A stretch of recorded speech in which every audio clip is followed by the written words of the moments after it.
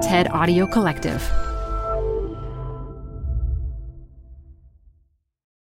This episode is brought to you by Progressive Insurance.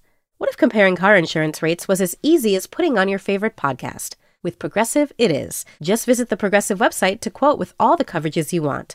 You'll see Progressive's direct rate, then their tool will provide options from other companies so you can compare. All you need to do is choose the rate and coverage you like. Quote today at Progressive.com to join the over 28 million drivers who trust Progressive. Progressive Casualty Insurance Company and Affiliates. Comparison rates not available in all states or situations. Prices vary based on how you buy. Canva presents Unexplained Appearances. It was an ordinary workday until... That presentation appeared out of thin air. Also, it's eerily on brand. Wait, did that agenda just write itself? Words appear, making this unexplainable case... Unexplainable? It's Canva's AI tools. I can generate slides and words in seconds. Really? The real mystery is why I'm only learning this now. Canva.com. Designed for work.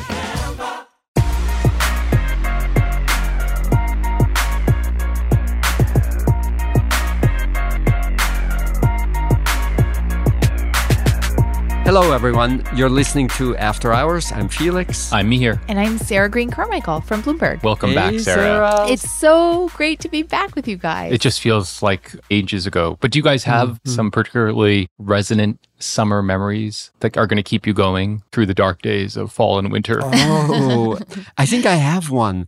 I saw Tears for Fears at Jones Beach in New York. Wow. And I don't know if you've ever been to that venue, but if you go a little early before the concert starts, you're looking out on the sea, and it's just like this amazing environment. I think you could listen to the worst band in the world, and it would still be an amazing memory. Wow, that sounds great. That's great. What about you, Sarah?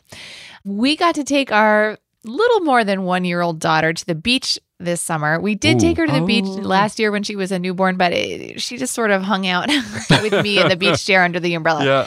This year is totally different. She got to splash in the waves, and watching her sort of approach the ocean in Maine totally fearlessly, splashing in the water, playing with the sand, I think was just really, really great. That's wonderful. That sounds fantastic. Yeah. How about you, Mihir? So I took 2 trips for family purposes, and it included a wonderful afternoon at Punta Reyes in California, which I recommend so highly. It was a beautiful, brilliant kind of Sunday, and that spot is one of the prettiest places I've been. So where exactly is it, Mihir? It's about an hour and a half north of San Fran. And was that the first time you've seen some of these people since a long time? It was, and it was also a wedding at a beautiful venue, which is San Francisco City Hall, which I would recommend for a wedding for everybody. Okay. And then just a wonderful time to like be with extended family in a way that we haven't in a long time. Yeah, That's great. Sounds really fantastic. So what do we got today? I really would love your thoughts on quiet quitting. Oh, God. Is it a fake workplace trend? Is it the fakest workplace trend of all time? I really am curious to know what you guys think of this, because it was in the news constantly over the summer. Yes. I have questions. Such a big topic. Excellent. And I would like to talk about an old topic of ours that we debated before, but that seems really pertinent at this moment. And I'm curious to check in with you, content moderation. Ooh. What do you make of what's happening on the internet? What are your desires or inclinations to intervene, or maybe not so much? Fantastic. Great. That sounds great. Let's do it.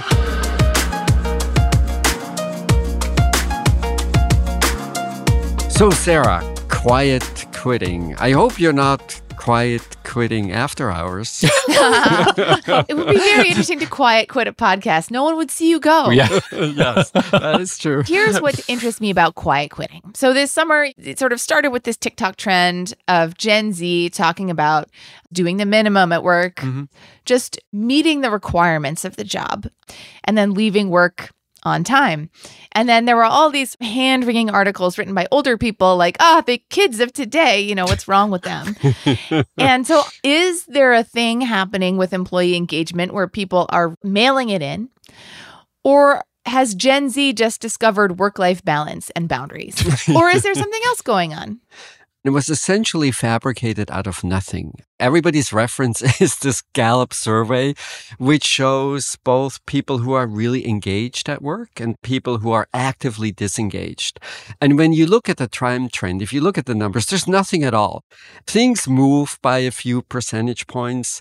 And of course, as a smart journalist, you take the ratio, and the ratio moves more than you would expect. And all of a sudden, it's a story that's everywhere. So to me, the most interesting question is, why did it resonate so much? Right. How did it become a story in the first place?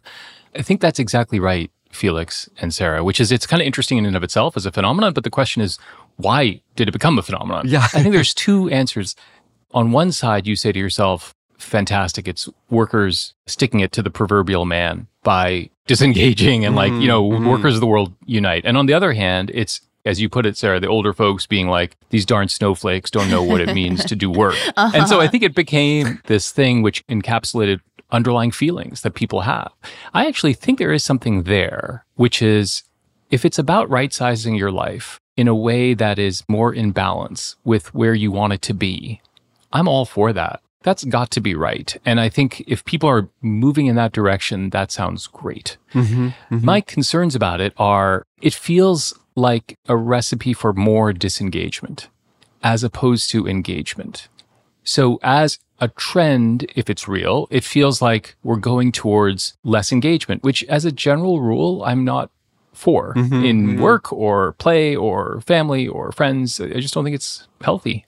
And then the second thing that I've struggled with is, you and I and all of us can kind of laugh at these fake trend pieces. But if you're a young person and you take this seriously as a recipe for what you should do with your life, I don't know, it feels bad. It feeds on itself. It feeds on itself. Yeah. And then this is exactly the opposite of what young people should be doing, which is really investing. What did you make of it, Sarah?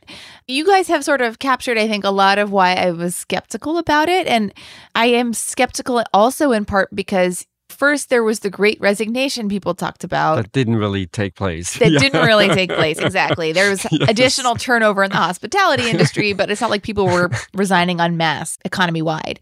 Then there was lying flat, which was sort of the next iteration of this trend, which also wasn't necessarily really a widespread trend. And now there's quiet quitting. And I think that there is a higher feeling of burnout now among many people. But to me, that is more caused by everything that's going on outside of work, the pandemic, restrictions, decisions, school closures, all that stuff that we've been living with, and not just what's happening between 9 and 5. So that's one thing. And if you look at the sort of rate of engaged employees, that's been modestly but steadily increasing over the last 20 years.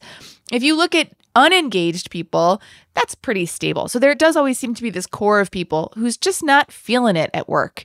And it's really interesting to think why that's the case. Is it a personality thing? Are there for whom people work is just always going to be a grind no matter what they're doing? Is it a bad management problem? So there's a lot more to dig into there, but I'm not convinced that this is a new problem or a new phenomenon at all. The Harvard Business Review had a fabulous follow-up on the quiet quitting story, where they looked at how much does it vary across managers. And the most highly rated managers, they have almost no one on their team who has quietly quit, quote unquote. It's just 1 or 2% or so. And then the not so great managers have significant portions of their teams that are just disengaged. And I think, Sarah, this is exactly the right question to ask. What are the kinds of environments in which people thrive? And it seems a lot to do with the kind of social interactions that we have, in particular, the kinds of social interactions with those who manage us. If they're doing a great job, we're willing to give more. And if that's a miserable experience, or you think the person is only thinking about their own career and not about your well-being, then I think every extra hour worked becomes an extra hour that you don't really want to work. And to your earlier point, Mihir, I think that's no different in your church choir. That's no different in family life. Everything depends on a sense of give and take. Right. The moment reciprocity breaks down, the levels of engagement break down pretty fast. And so that begs questions about why it is that so many managers struggle with this basic task of motivation, which has got to be the most elemental task Yeah. that you Yes. have as a manager, right? You think, right? And then the second question it begs is, again, to return, Sarah, to your original question, is there something new here? Has it become harder? Are those managers struggling in a way that they didn't used to struggle? And then you have to, I think, go a little bit to the pandemic. You have to go a little bit to technology, and you have to think through the role of those things in making poorly performing managers perform more poorly because they're even worse at it in these settings. I am very interested to see over time, can we pull apart some of the specifics of what's happened to people's motivation during the pandemic? We tend to make a set of assumptions about satisfied employees must be engaged employees, must be happy employees, but that's not necessarily true. People can be very engaged in their jobs and dissatisfied. People can be very engaged and almost too engaged and burn themselves out to the point of exhaustion. So I'm really curious to see kind of where we go now, and especially as people get more and more used to hybrid work and managing a hybrid environment.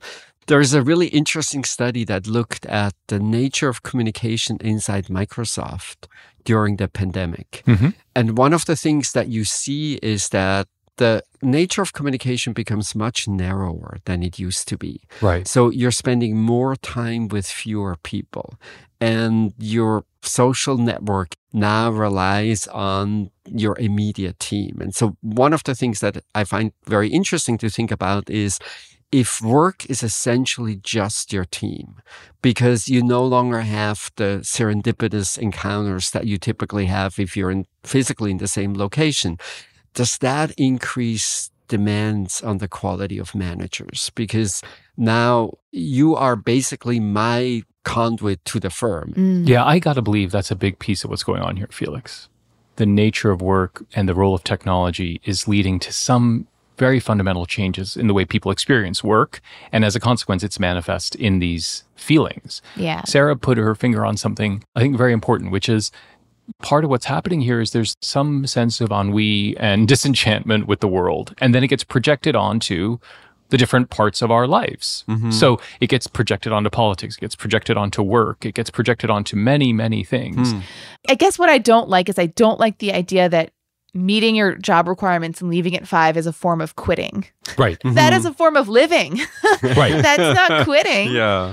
So I'm curious, Felix, if you had a relatively young person come to you and say they were contemplating some form of quiet quitting, I'm curious what you would say to them about that decision. To really lead a healthy life means having some point of engagement. And for some people, it's work. For other people, it's family. For someone else, it might be sports. But if this was a person who seemed generally disengaged across all kinds of activities, frankly, I would worry about the person. Right. And I think for a society as a whole, having a mix of types of engagement is actually really healthy. Right. Even as someone who's really engaged with your work, how do you get to experience magical moments outside work? Well, typically the answer is because someone else is engaged in exactly that. If that Gallup poll, for some reason, all of a sudden showed that everybody has their main source of engagement from work, I don't know that I would want to live in that society. Yeah. Sarah, what do you think?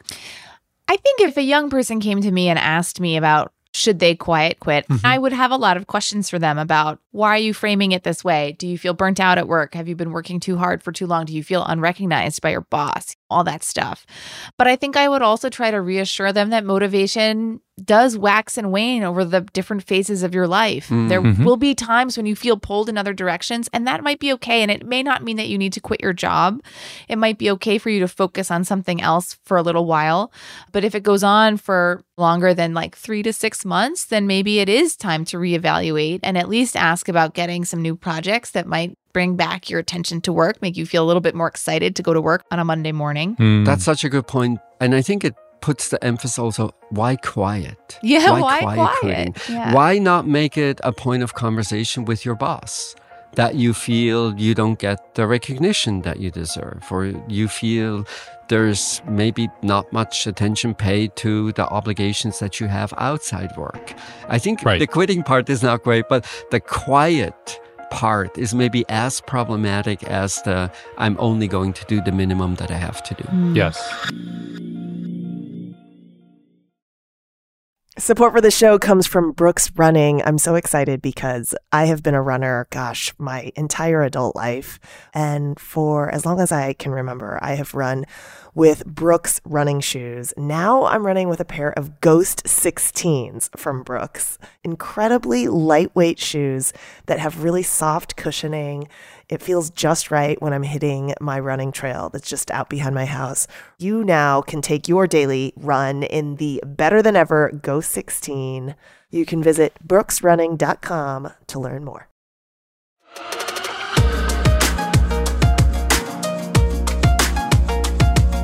So, like I hope Sarah wasn't quiet quitting, I'm hoping you're not feeling like we need to moderate the content here differently, Felix. Well, you want to talk about content moderation. Tell us, Felix, what's going on? Yes. There are two really interesting things going on at this moment in time. One is political. You probably saw that Florida and Texas now both have laws that essentially make it more difficult to moderate content online. It cuts back the social platform's ability to demote messages, not share messages, maybe block messages more generally. Right. And I think it's born out of a sense that conservative political messages are more likely to be cut back, are more likely to be moderated than more liberal messages. I don't know that there's any systematic empirical evidence, not that I have seen anything ever that looked like that way, but that's definitely the political motivation. It's tangled up in the courts right now. The Texas law looks like it might go into effect. The Florida law, maybe less so. So that's a push towards less moderation. Let's go back to an even more freewheeling internet. And then almost the opposite happens on the side of content moderation, online harassment. A recent example you might remember involved Kiwi Farms, one of these online web forums, where there was just a nasty, nasty campaign against Clara Sorrenti, an LGBTQ activist. They spread a rumor that she planned a mass shooting and she got arrested as a result with terrible personal consequences for Clara herself, but also for her family. When you see the response, it's essentially helpless. There's so few things you can do. What worked in the end was a campaign directed at Cloudflare, the internet plumbing, internet infrastructure company.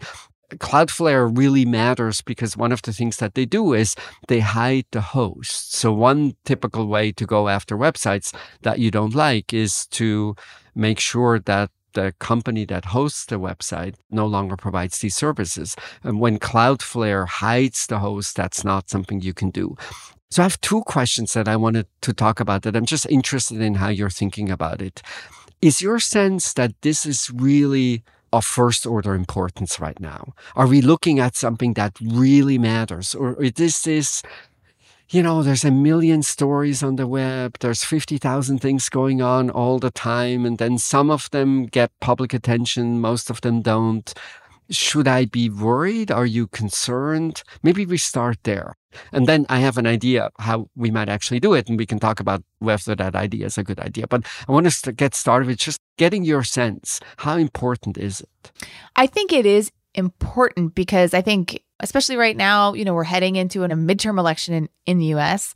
There'll be another presidential election that kicks off basically as soon as the ink is dry on the midterm results for the next president. And we saw in the last presidential election that misinformation played a huge role in those events. And I think any conversation about content moderation usually becomes a conversation about misinformation too. We also saw that with the pandemic and global health and all kinds of misinformation spreading online. So, right, it's really important. And I think the other place it's important, Felix, that you mentioned is when public figures or journalists or people with a public profile get really harassed online and not just sort of mean comments, but comments that are threats that expose them to harm outside of the internet world and the real world. I think it's important for two reasons. One is in some sense it's unimportant, which is these are like fringe actors who are way out on the margins. And so one could dismiss it. But of course, all these cases, especially freedom of speech cases, are ultimately about fringe actors, but that's where the rubber hits the road. And so we should expect it to be important. Yeah. The other thing I would say about this problem is it's so damn hard. So I am delighted that you have an idea. We will find out if the idea is a good idea. So I was thinking mostly about what we could do about the fringes, the most extreme forms of speech that end up in physical harm. And it's not going to solve everything, but one analogy that I built from is we don't allow you to be anonymous when you drive a car. And I think that in part has to do with this is not in the sanctity of your home. It's out in the public space, and we have different rules for public spaces than for private spaces. And also it's probably in recognition of the fact that a car can be a pretty dangerous thing, and we have rules of responsibility and rules related to driving skills and licensing requirements and all of that. And so I was thinking, what if we rethought the internet as just fundamentally a public space? And if you want to take a particular role, and specifically if you want to be a producer of information in the public space, you can only do that if you are personally identified. Go back to the Kiwi Farms example. If the people who orchestrated that attack, if they were known, oh, this is Marco so-and-so living in a particular place, I think it's much less likely that people would do it. And as a result, the worst kind of harm, I don't think it would be as frequent as it is today. So less privacy in a public square. Now, I want to be really precise about it. It's not for people who consume. You get to consume any kind of content completely anonymously. But if you want to be a producer, where a producer is both someone who actually produces content or someone who shares content. So I think it's both. It's sharing and it's producing. You don't get to be private. So I think this is really interesting. And I'm kind of with you maybe halfway, right? So in the following sense, if you go back to the Kiwi Farms case, you're right to, I think, identify the problematic part of the Cloudflare position is on keeping the hosting anonymous. Yeah. And I think your solution nails that, which is the hosting services have got to be accessible, because that's, I think, what you're asking for when you say no more anonymity. What I wouldn't go all the way towards, though, Felix, is, so now I want to comment on some article in some online publication. Are you going to ask me to register, and then the publisher, let's say the Wall Street Journal, the New York Times, is responsible for vetting to make sure that I am Mihir Desai and I'm not Felix? I'm curious what Sarah has to say. Well, I'm listening to this with both desire to make the internet less of a junkyard. I don't want it to be immaculate walled garden, but I don't want it to be full of rusty nails either. At the same time, I find the idea that there would be no anonymity for posting worrisome, in part for silly reasons. I'll just say this. I have a Reddit account that is a pseudonym to allow me to comment on trash TV without that being linked back to my professional identity, while I'm happy to sort of chat over drinks about trash TV with anyone who wants it to, as someone who also writes, hopefully professional columns and has a public persona. I'm like, I don't really want anyone to be able to say Sarah Green Carmichael at Bloomberg has all these thoughts on trash TV. It's not my professional brand. So in some sense, I think that because the internet has made our lives in some sense so public, we also need the ability to draw a veil over what we're doing online. Mm-hmm. So let me say two things. Do I think that the internet will be a poorer place where, say, I'm missing Sarah's really funny comment on what happened on Trash TV yesterday? Absolutely. The internet will not be as valuable. It will not be as funny. It will not have some of the most ridiculous, hilarious interactions that we have today that thrive on anonymity. The way I'm thinking about it is you would probably have conversations with your friends in your home where you banter and you talk about controversial topics that are very different from the kinds of conversations that you would have with your friends in a public cafe. Because in a public cafe, the government cannot record you because they would have to have a wiretap, but any private person can. And as a result, we're a little more careful when we talk in a public cafe. Mm-hmm. what I hope is that we would come to see the internet more like a public cafe where, yes, do we lose parts of speech that is really valuable and interesting? Yes, we will. This is why I started out asking the both of you whether you think it's a really important question, like all the misinformation and all the harassment that happens. If we think that's not so important, then probably giving up the funny part of the internet is not really worth it. But if we think really serious harm is done, then regulation will not be free. So everyone with voice anywhere on the internet is going to have to register. Yes. That feels very costly to me personally. And it's not just about Sarah's use of Reddit, which of course is quite important, but it's a manifestation of a broader thing. Here's what I want. I want law enforcement to be able to find the people who make the threat. But how do you do that? Well, you make the hosting agency for that liable for the content on it. Think about Facebook. So someone is making a threat.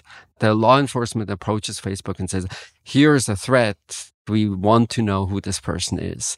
If that person is cloaked, you will never know who the person is. Well, but Facebook can shut that person down. They couldn't necessarily find them, but they could say, okay, we're going to deactivate that account. I mean, Cloudflare did that with Kiwi Farms. They just shut them down. Yeah. There's still going to be online harassment. They can go somewhere else, Felix. They can go to 8chan or 7chan or 6chan or 5chan or whatever. It's a little bit of a whack-a-mole game. So we've talked a little bit now about police being able to track down someone who's making threats, but my question is whether the idea of having to use your real name and real identity in some way on the internet, Felix, is your thinking also that this would be a disincentive to post really terrible things? That's exactly right. Because I don't believe that the expose cleaning up can ever work. Yeah. That's a little bit like the war on drugs. As long as there's demand for drugs, there's always going to be supply. And so my sense is you have to make it more costly. Yeah. I think that in some sense, you look at a place like LinkedIn, it seems like not a lot of harassment happens on LinkedIn because it's all, here is my face, my real name, the jobs I've had. It's like your resume. You wouldn't post F-bombs on your resume, probably. Yeah. Not for most jobs. I think in some sense that's probably true. And in other senses, though, I think that we have seen examples recently of people who have used their real names and real faces commit crimes. Alex Jones with the Sandy Hook parents, or any of the rioters on January 6th who showed up and had no problem invading and trashing the Capitol building. And every day I drive down the highway and I see, I guess the polite version is the Let's Go Brandon bumper sticker, but I see profane versions of that bumper sticker that is sort of right there next to the person's license plate, a car that they drive into work. I hate to sound a million years old, but the coarsening of society and a loss of shame overall, and a loss of a sense of reticence and concern maybe for others' feelings or for other people as human beings. If people are walking around doing this stuff in the real world, I'm not sure just linking it to their names on social media is going to stop them. Yeah, that sounds exactly right to me, Sarah. But if the standard is, let's come up with an idea that will do away with everything, there is no such idea. That's true. Ex post cleaning up will never work. So you have to do something ex ante. That's a very powerful framing. Although that's the framing that we use with every intrusion into rights. We always have to balance that. Do we want to ex post clean things up? Or do we want to ex ante prevent it from happening? And sometimes ex ante preventing will never happen, but it's that balancing. Yeah. And I'm not convinced that there's so much of this ex post cleaning up that we're doing that is so much different than what we do in a lot of different domains where we settle for that. We settle for ex post cleaning up in a lot of places because we don't want those intrusions on rights. Right. I guess that's where my instincts go. Yeah. As opposed to the ex post cleaning up has gotten so bad, which in some cases, according to my preferences, it has. For example, on guns. Yeah. Ex post cleaning up has just gone too far. So that's the sense in which now I'm willing to do ex ante things that are very aggressive.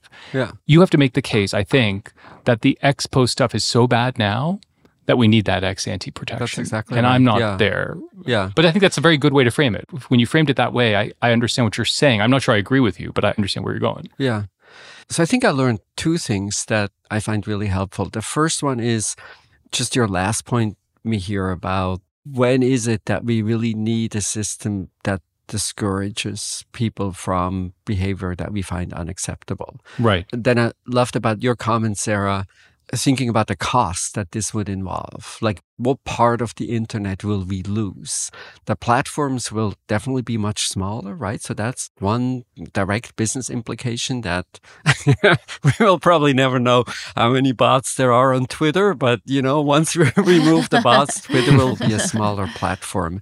That trade-off is maybe the most important part of the conversation that I would hope we would have going forward and thinking about the internet. What is it that we really cherish, that we love about the internet, that is just so hard to replace because we can only build it on anonymity? And then what is the part that is so terrible about the consequences of online behavior that we have to say, well, we switch from cleaning up ugly incidents exposed towards a system that really makes it much more costly to threaten others, to mess with others' people's lives in ways that we find unacceptable. Great.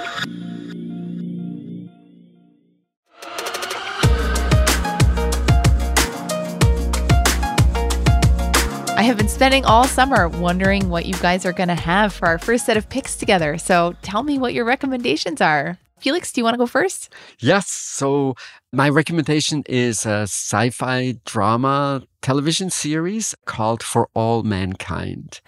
The premise is an alternate version of history where the Soviet Union is the first power to land on the moon with dramatic impacts on NASA. Both sort of a moment of big disappointment because, of course, you see President Kennedy and how he thinks after the Sputnik shock, the U.S. really should win the race to the moon, but also a recognition that maybe we have to do things differently. You see the tensions within the bureaucratic organization, and then the context has to do with just how the United States is changing at that point in time. So being more inclusive for women in the space program, being more inclusive when it comes to different forms of gender identity. So all of these topics are sort of mixed together. Right. Great acting, just really wonderful to watch. I love alternative histories. Yeah. In a way, they're very simple, but they're always so provocative. That sounds great, Felix. Yeah. I love it. Awesome. What about you, Mihir? What did you bring? So this is undoubtedly my most brilliant recommendation ever. Ooh. So brilliant.org is my recommendation. It is this spectacular learning site for all kinds of STEM topics. Think Khan Academy, but like next gen Khan Academy. Yeah. Really interactive, super clean interface, advanced topics, all kinds of topics, but it's just done so well. And as a pedagogue, when you see something done so well, and my children had signed up on it via their school, but I started to mess around on it because it's for lifelong really? learners. This is a geeky thing, but like I was just looking at their calculus materials. It's so hard to teach that well. And they taught it in this super interactive way with questions.